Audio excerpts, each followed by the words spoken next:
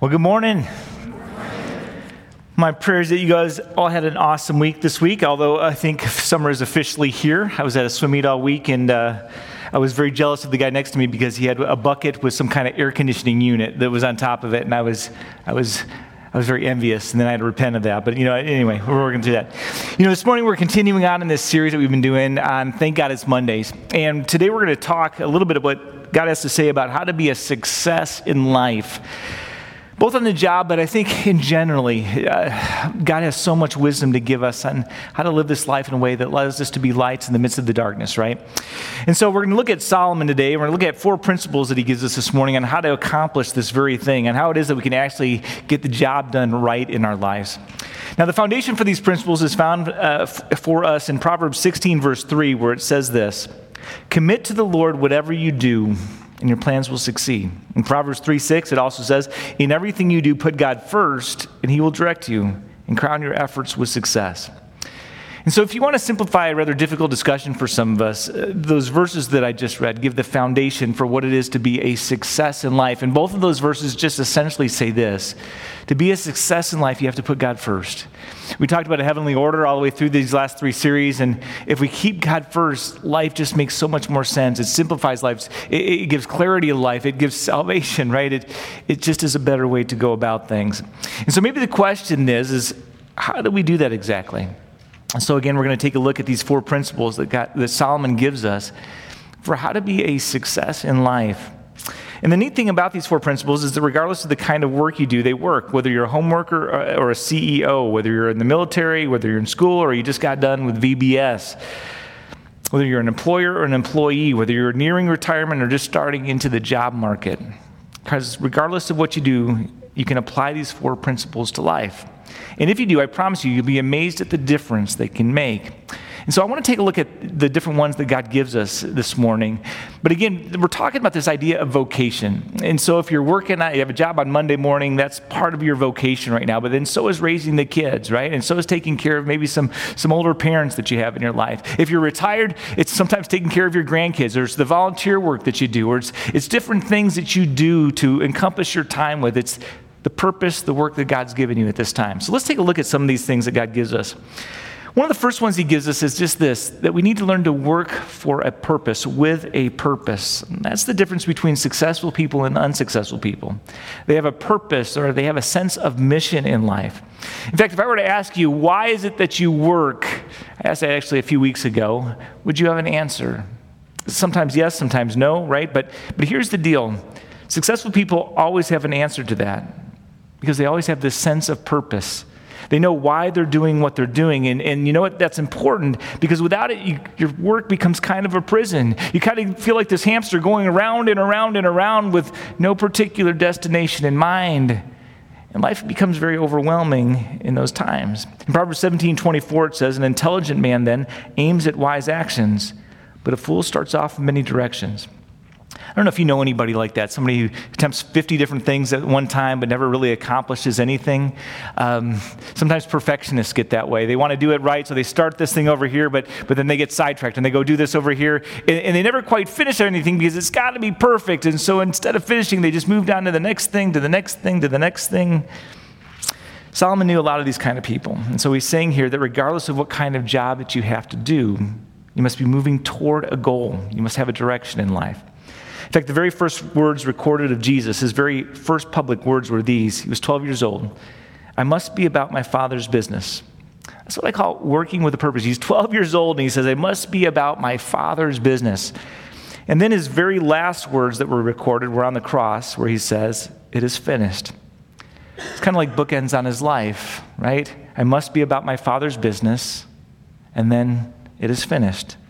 That's working with a purpose. Paul in Philippians says, "This one thing I do," not these 40 things I dabble in, but this one thing I do. He worked with a purpose. And the Bible says that's got to be the starting point. In Proverbs 21, verse 5, it says, "The plans of a diligent person lead to profit." In other words, plan your work and work your plan. If you want to score a touchdown, you've got to have a game plan. And so diligent people plan their work, and they have a purpose. And I share that because I've talked to so many people that go through this, what we'll call a midlife crisis, right? And they'll say stuff like this: "I've worked so long and I've worked so hard, but for what?" It's a person who didn't clarify his purpose from the very beginning. So God says work for a purpose. Now I want to apply this just in a different way this morning because it applies to way more than just work. And this has been on my heart, I guess, for a few days now. There was an interview, I guess, of OMB position, Office of Management and Budget for our country. And he was up for position, and they were being quizzed and asked questions by different senators and stuff and about their job, about different things. And there was a Senator, Bernie Sanders, that was really grilling him, not on anything to do with finance, but on his Christian faith. He had written, this guy who was applying for the job, I guess, or was nominated, he had written an article for his Christian college, and one of the things that he said in the article concerning Muslims is that they stood condemned before God. It's an interesting thing, and anyway, Bernie picked this up, and he was going after it, and he says, do you believe that? Are all Muslims condemned before God? And then he said, are all Jews condemned before God? And it's an interesting kind of play. It's based on a lie, but I'll just ask you here this morning, what's the only way to go to heaven? It's Jesus Christ, isn't it? In other words, we all stand condemned before God without Jesus, for there's no other name under heaven in which man can be saved except through Jesus Christ. And so it's been part of the Christian tenets. It's in Scripture. It's been something that's been believed for 2,000 plus years. But we live in a Christian culture, or we live in not a Christian culture. We live in a culture today of which we have a religion of what I'll call a PC religion. And anything that says, I'm not okay, you're not okay, must not be true in this religion. The reality is, and they reference Jews, and they reference Muslims, and they reference Christians, and the only thing is, Bernie was sharing all this, because he was saying how that isn't true with anybody else, is that Christians do believe, unless you have Jesus Christ, that you go to hell. And Jews do believe if you don't have Yahweh in your life, you're in trouble. And Muslims believe that if you're not a pure Muslim or a Christian, that you should be killed. Those are all from the Old Testament, from the New Testament, and from the Quran, each making those different statements. So Bernie was spinning kind of a statement based on a lie, saying everybody's okay, all people go to heaven kind of thing, and he was condemning this man for his Christian faith. And then I guess a guy named Van Hollen kind of said, well, I'm a Christian, I believe that there's many ways to the same God. This has been a burden for me today, and so I just wanted to teach, there is no other name under heaven in which we can be saved. It's Jesus Christ. He's the only one that forgives our sins. And that may not be PC, but it's God's truth to us. That's why Jesus is a big deal. That's why we're called Christians to begin with. It's because we believe that Jesus Christ is the only way to heaven. To this point, if we don't have a purpose in which we are living life, if we are not living life for heaven, for God's truth, for following Jesus Christ as our Lord and Savior, when we get pushed by the world in these different ways, if we're not living for this, we're going to crumble and fall. We need to start living life for a purpose, to hold to Jesus even when things get hard, to follow Jesus even when it's hard, because he holds the keys to everlasting life and nobody else does. It's been a burden because we live in a culture now that just says whatever they want to say. They base things on untruths and ignorance, but it sounds so persuasive. How dare you condemn a whole bunch of people? We've got to live for a purpose. 5 weeks ago, we had 5 eighth graders here with us, and they worked hard for 3 years studying and getting themselves ready to make the simple proclamation before the church that Jesus Christ is Lord and Savior of my life. They'd worked hard for 3 years studying God's word, assimilating it into their lives, to the point where they not only fulfilled their baptismal promise, right, but they were ready to confess their faith in front of all of you guys. It's an awesome, awesome thing to be part of. To see these kids confess Jesus as their Lord is a big deal. But I'll tell you the truth, without a purpose guiding them, they wouldn't have stood before us like they did. There's a ton of people that age today that are simply not ready to make that proclamation, not even to their Lord. So God says, first and foremost, we got to work, we got to live with a purpose. He goes on and gives us another thing to think about too, and it's this. Insist on integrity. Regardless of what you do, insist on integrity, because in the end, nothing truly lasts without it. In Proverbs 10:9, it says, the man of integrity walks securely, but he who takes crooked paths will be found out. In other words, Solomon's just saying this, that the world is way more interested in image. How do I look? Where God's way more interested in integrity. What are you really? The world looks on the outside, dressed for success, where God looks more on the inside. What are you really like inside? And if that's true, Solomon just says we need to learn to insist on integrity. I was reading a book this week on advertising. It was very disturbing. I couldn't believe the lack of integrity I found in its pages, but I just want to share a part of this from chapter 3. It reads this way. The magic word that can make you rich is verisimilitude, having the appearance of truth. Not truth, but the appearance of truth.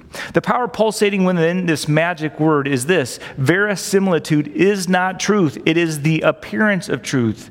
We have learned as we replace original idealism with cynicism that the whole truth and nothing but the truth not only does not set us free, it isn't particularly a shrewd way to sell, but the appearance of truth is, that is the kingdom of heaven. Instead of being strapped to the cold metal table of facts, we have soft cushions of quasi-facts on which we can lean.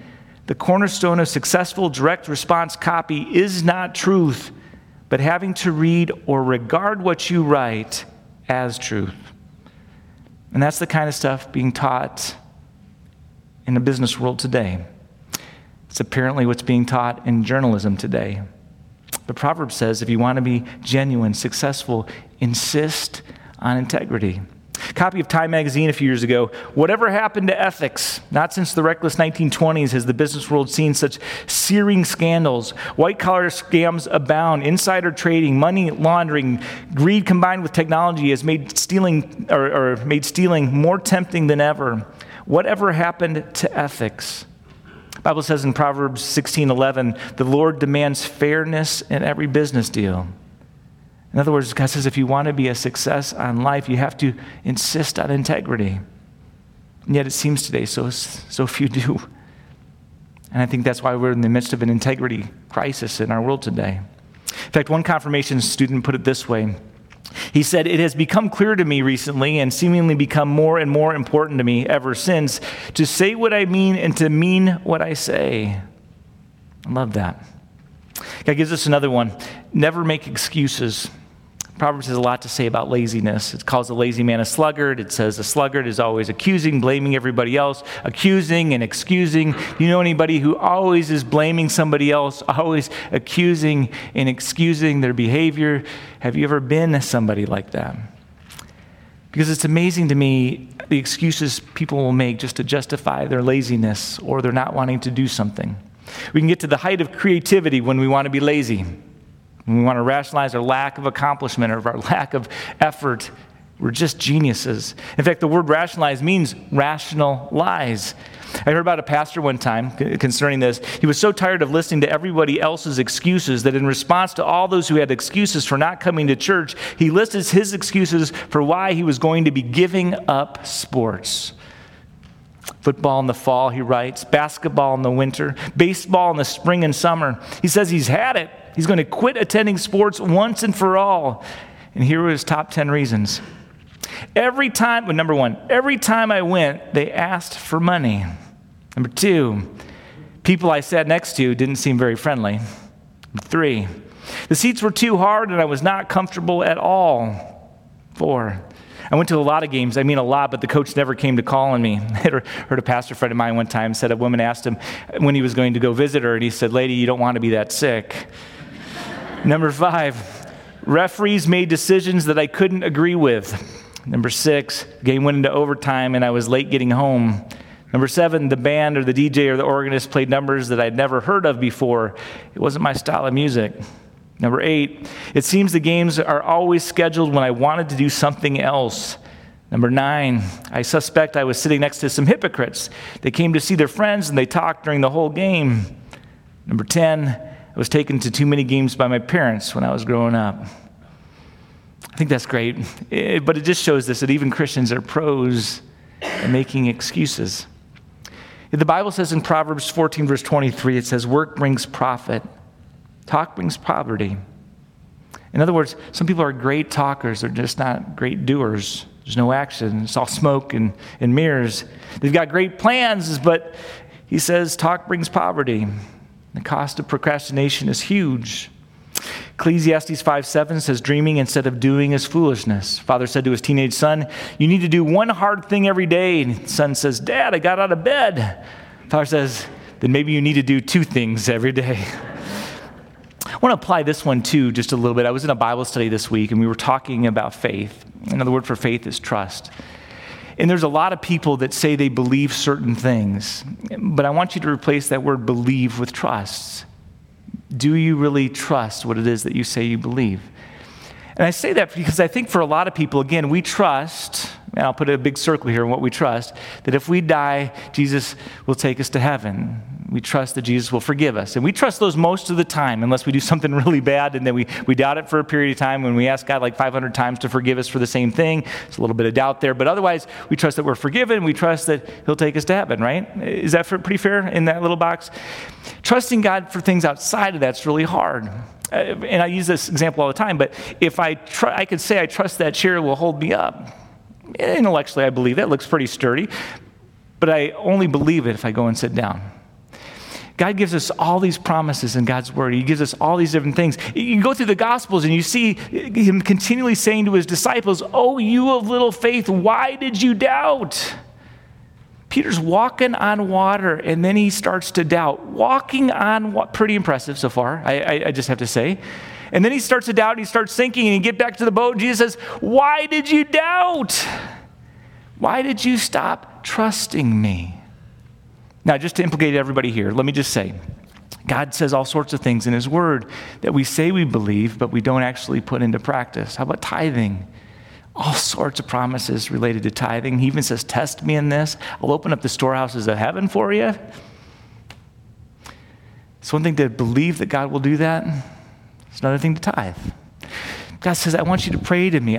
You'd be amazed at how much I answer prayer. Come to me with your problems. Come to me with your struggles. Come to me with your prayers. It's one thing to say we believe that God will answer our prayer. It's another thing to persist in it. We live in a microwave culture, and if God doesn't answer like tomorrow, we're like, I don't know, I guess he said no. And we don't persist in prayer. We don't take prayer seriously.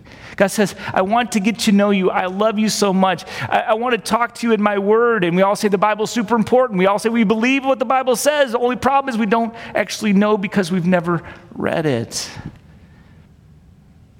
If you trust God, there has to be some external proof that you actually do. Otherwise, knowledge is up there. But that believe looks like trust.